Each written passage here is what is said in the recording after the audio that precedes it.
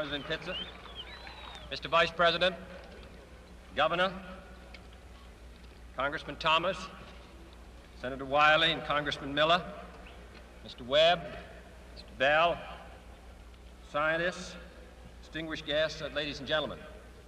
I appreciate your President having made me an honorary visiting professor, and I will assure you that my first lecture will be very brief. I am delighted to be here, and I'm particularly delighted to be here on this occasion. We meet at a college noted for knowledge, in a city noted for progress, in a state noted for strength, and we stand in need of all three. For we meet in an hour of change and challenge, in a decade of hope and fear, in an age of both knowledge and ignorance. The greater our knowledge increases, the greater our ignorance unfolds. Despite the striking fact that most of the scientists that the world has ever known are alive and working today, despite the fact that this nation's own scientific manpower is doubling every 12 years in a rate of growth more than 3 times that of our population as a whole, despite that, the vast stretches of the unknown and the unanswered and the unfinished still far outstrip our collective comprehension. No man can fully grasp how far and how fast we have come. But condense, if you will, the 50,000 years of man's recorded history in a time span of but a half a century. Stated in these terms, we know very little about the first 40 years, except at the end of them, advanced man had learned to use the skins of animals to cover them. Then about 10 years ago, under this standard, man emerged from his caves to construct other kinds of shelter. Only 5 years ago, man learned to write and use a cart with wheels. Christianity began less than 2 years ago. The printing press came this year. And then less than 2 months ago, during this whole 50-year span of human history, the steam engine provided a new source of power. Newton explored the meaning of gravity. Last month, electric lights and telephones and automobiles and airplanes became available. Only last week did we develop penicillin and television and nuclear power.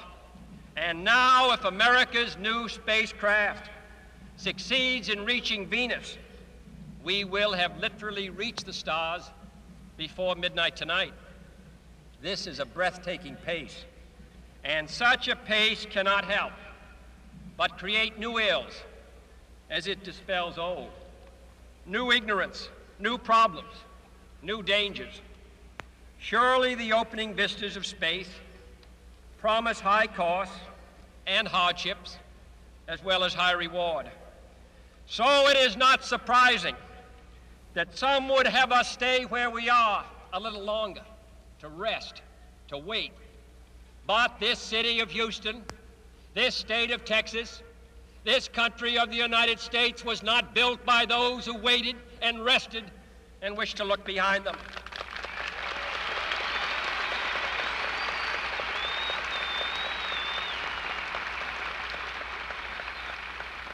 This country was conquered by those who move forward, and so will space.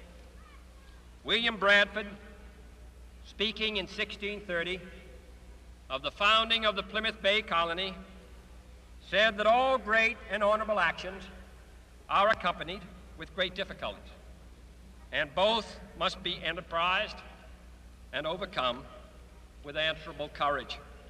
If this capsule history of our progress teaches us anything, it is that man in his quest for knowledge and progress is determined and cannot be deterred. The exploration of space will go ahead, whether we join in it or not. And it is one of the great adventures of all time. And no nation which expects to be the leader of other nations can expect to stay behind in this race for space. Those who came before us made certain that this country rode the first waves of the Industrial Revolution, the first waves of modern invention, and the first wave of nuclear power. And this generation does not intend to founder in the backwash of the coming age of space. We mean to be a part of it. We mean to lead it.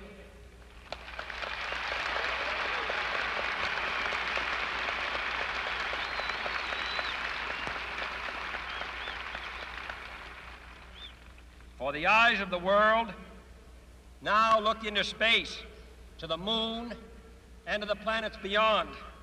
And we have vowed that we shall not see it governed by a hostile flag of conquest, but by a banner of freedom and peace. We have vowed that we shall not see space filled with weapons of mass destruction, but with instruments of knowledge and understanding. Yet the vows of this nation can only be fulfilled if we in this nation are first, and therefore we intend to be first.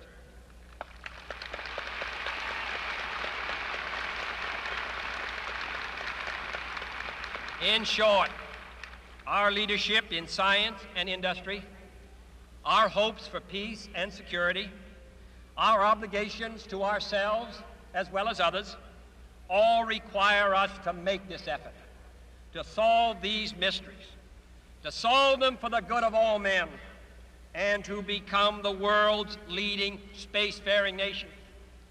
We set sail on this new sea because there is new knowledge to be gained and new rights to be won, and they must be won and used for the progress of all people. For space science, like nuclear science and all technology, has no conscience of its own. Whether it will become a force for good or ill depends on man. And only if the United States occupies a position of preeminence can we help decide whether this new ocean will be a sea of peace or a new terrifying theater of war. I do not say that we should or will go unprotected against the hostile misuse of space any more than we go unprotected against the hostile use of land or sea. But I do say that space can be explored and mastered without feeding the fires of war, without repeating the mistakes that man has made in extending his writ around this globe of ours. There is no strife, no prejudice, no national conflict in outer space as yet. Its hazards are hostile to us all. Its conquest deserves the best of all mankind, and its opportunity for peaceful cooperation may never come again. But why, some say, the moon? Why choose this as our goal? And they may well ask, why climb the highest mountain?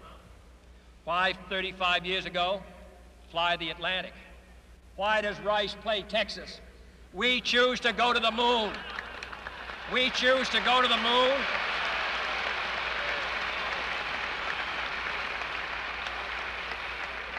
We choose to go to the moon in this decade and do the other things, not because they are easy, but because they are hard.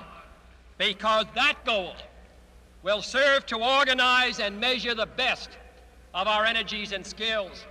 Because that challenge is one that we're willing to accept, one we are unwilling to postpone, and one we intend to win, and the others too.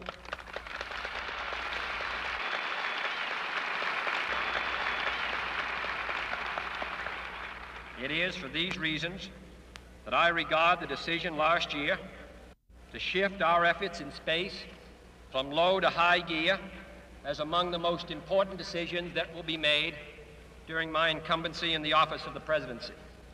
In the last 24 hours, we have seen facilities now being created for the greatest and most complex exploration in man's history. We have felt the ground shake and the air shattered by the testing of a Saturn C-1 booster rocket, many times as powerful as the Atlas which launched John Glenn, generating power equivalents to 10,000 automobiles with their accelerator on the floor. We have seen the site where 5 F-1 rocket engines, each one as powerful as all 8 engines of the Saturn combined, will be clustered together to make the advanced Saturn missile, assembled in a new building to be built at Cape Canaveral, as tall as a 48-story structure, as wide as a city block, and as long as 2 lengths of this field. Within these last 19 months, at least 45 satellites have circled the Earth. Some 40 of them were made in the United States of America, and they were far more sophisticated and supplied far more knowledge to the people of the world than those of the Soviet Union. The Mariner spacecraft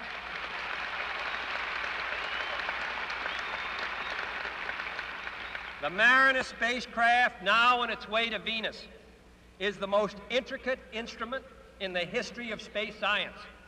The accuracy of that shot is comparable to firing a missile from Cape Canaveral and dropping it in this stadium between the 40-yard lines. Transit satellites are helping our ships at sea to steer a safer course. Tireless satellites have given us unprecedented warnings of hurricanes and storms, and will do the same for forest fires and icebergs. We have had our failures, but so have others, even if they do not admit them, and they may be less public. To be sure,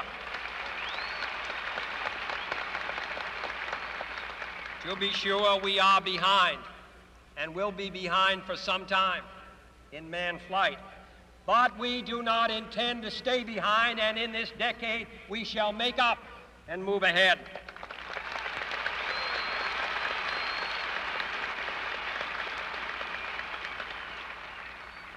The growth of our science and education will be enriched by new knowledge of our universe and environment, by new techniques of learning and mapping and observation, by new tools and computers for industry, medicine, and the home as well as the school. Technical institutions such as Rice will reap the harvest of these gains. And finally, the space effort itself, while still in its infancy, has already created a great number of new companies and tens and thousands of new jobs. Space and related industries are generating new demands in investment and skilled personnel, and this city and this state and this region will share greatly in this growth. What was once the furthest outpost on the old frontier of the West will be the furthest outpost on the new frontier of science and space. Houston,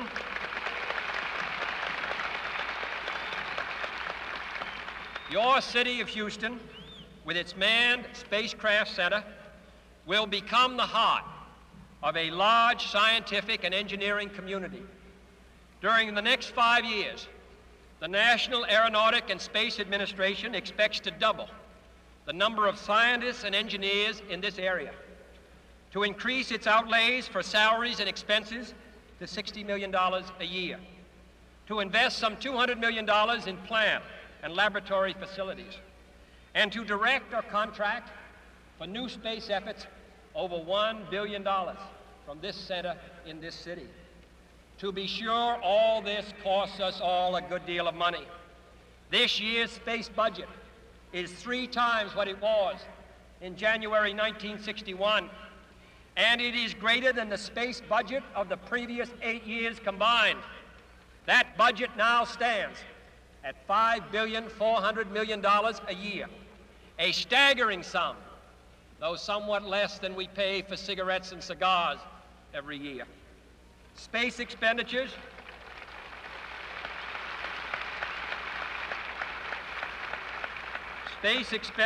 will soon rise some more, from 40 cents per person per week to more than 50 cents a week for every man, woman, and child in the United States.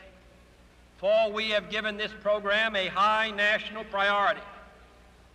even though I realize that this is, in some measure, an act of faith and vision, for we do not now know what benefits await us. But if I were to say, my fellow citizens, that we shall send to the moon 240,000 miles away from the control station in Houston, a giant rocket more than 300 feet tall, the length of this football field, made of new metal alloys, some of which have not yet been invented, capable of standing heat and stresses several times more than have ever been experienced, fitted together with a precision better than the finest watch, carrying all the equipment needed for propulsion, guidance, control, communications, food, and survival, on an untried mission to an unknown celestial body, and then return it safely to Earth, re-entering the atmosphere at speeds of over 25,000 miles per hour, causing heat about half that on the temperature of the sun, almost as hot as it is here today, and do all this, and do all this, and do it right, and do it first before this decade is out, then we must be bold.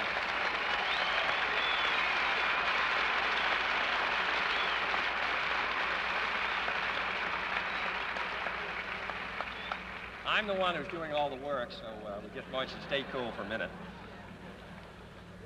However, I think we're going to do it. And I think that we must pay what needs to be paid. I don't think we ought to waste any money, but I think we ought to do the job. And this will be done in the decade of the 60s. It may be done while some of you are still here at school at this college and university. It will be done during the terms of office of some of the people who sit here on this platform. But it will be done.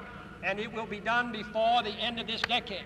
And I am delighted that this university is playing a part in putting a man on the moon as part of a great national effort of the United States of America.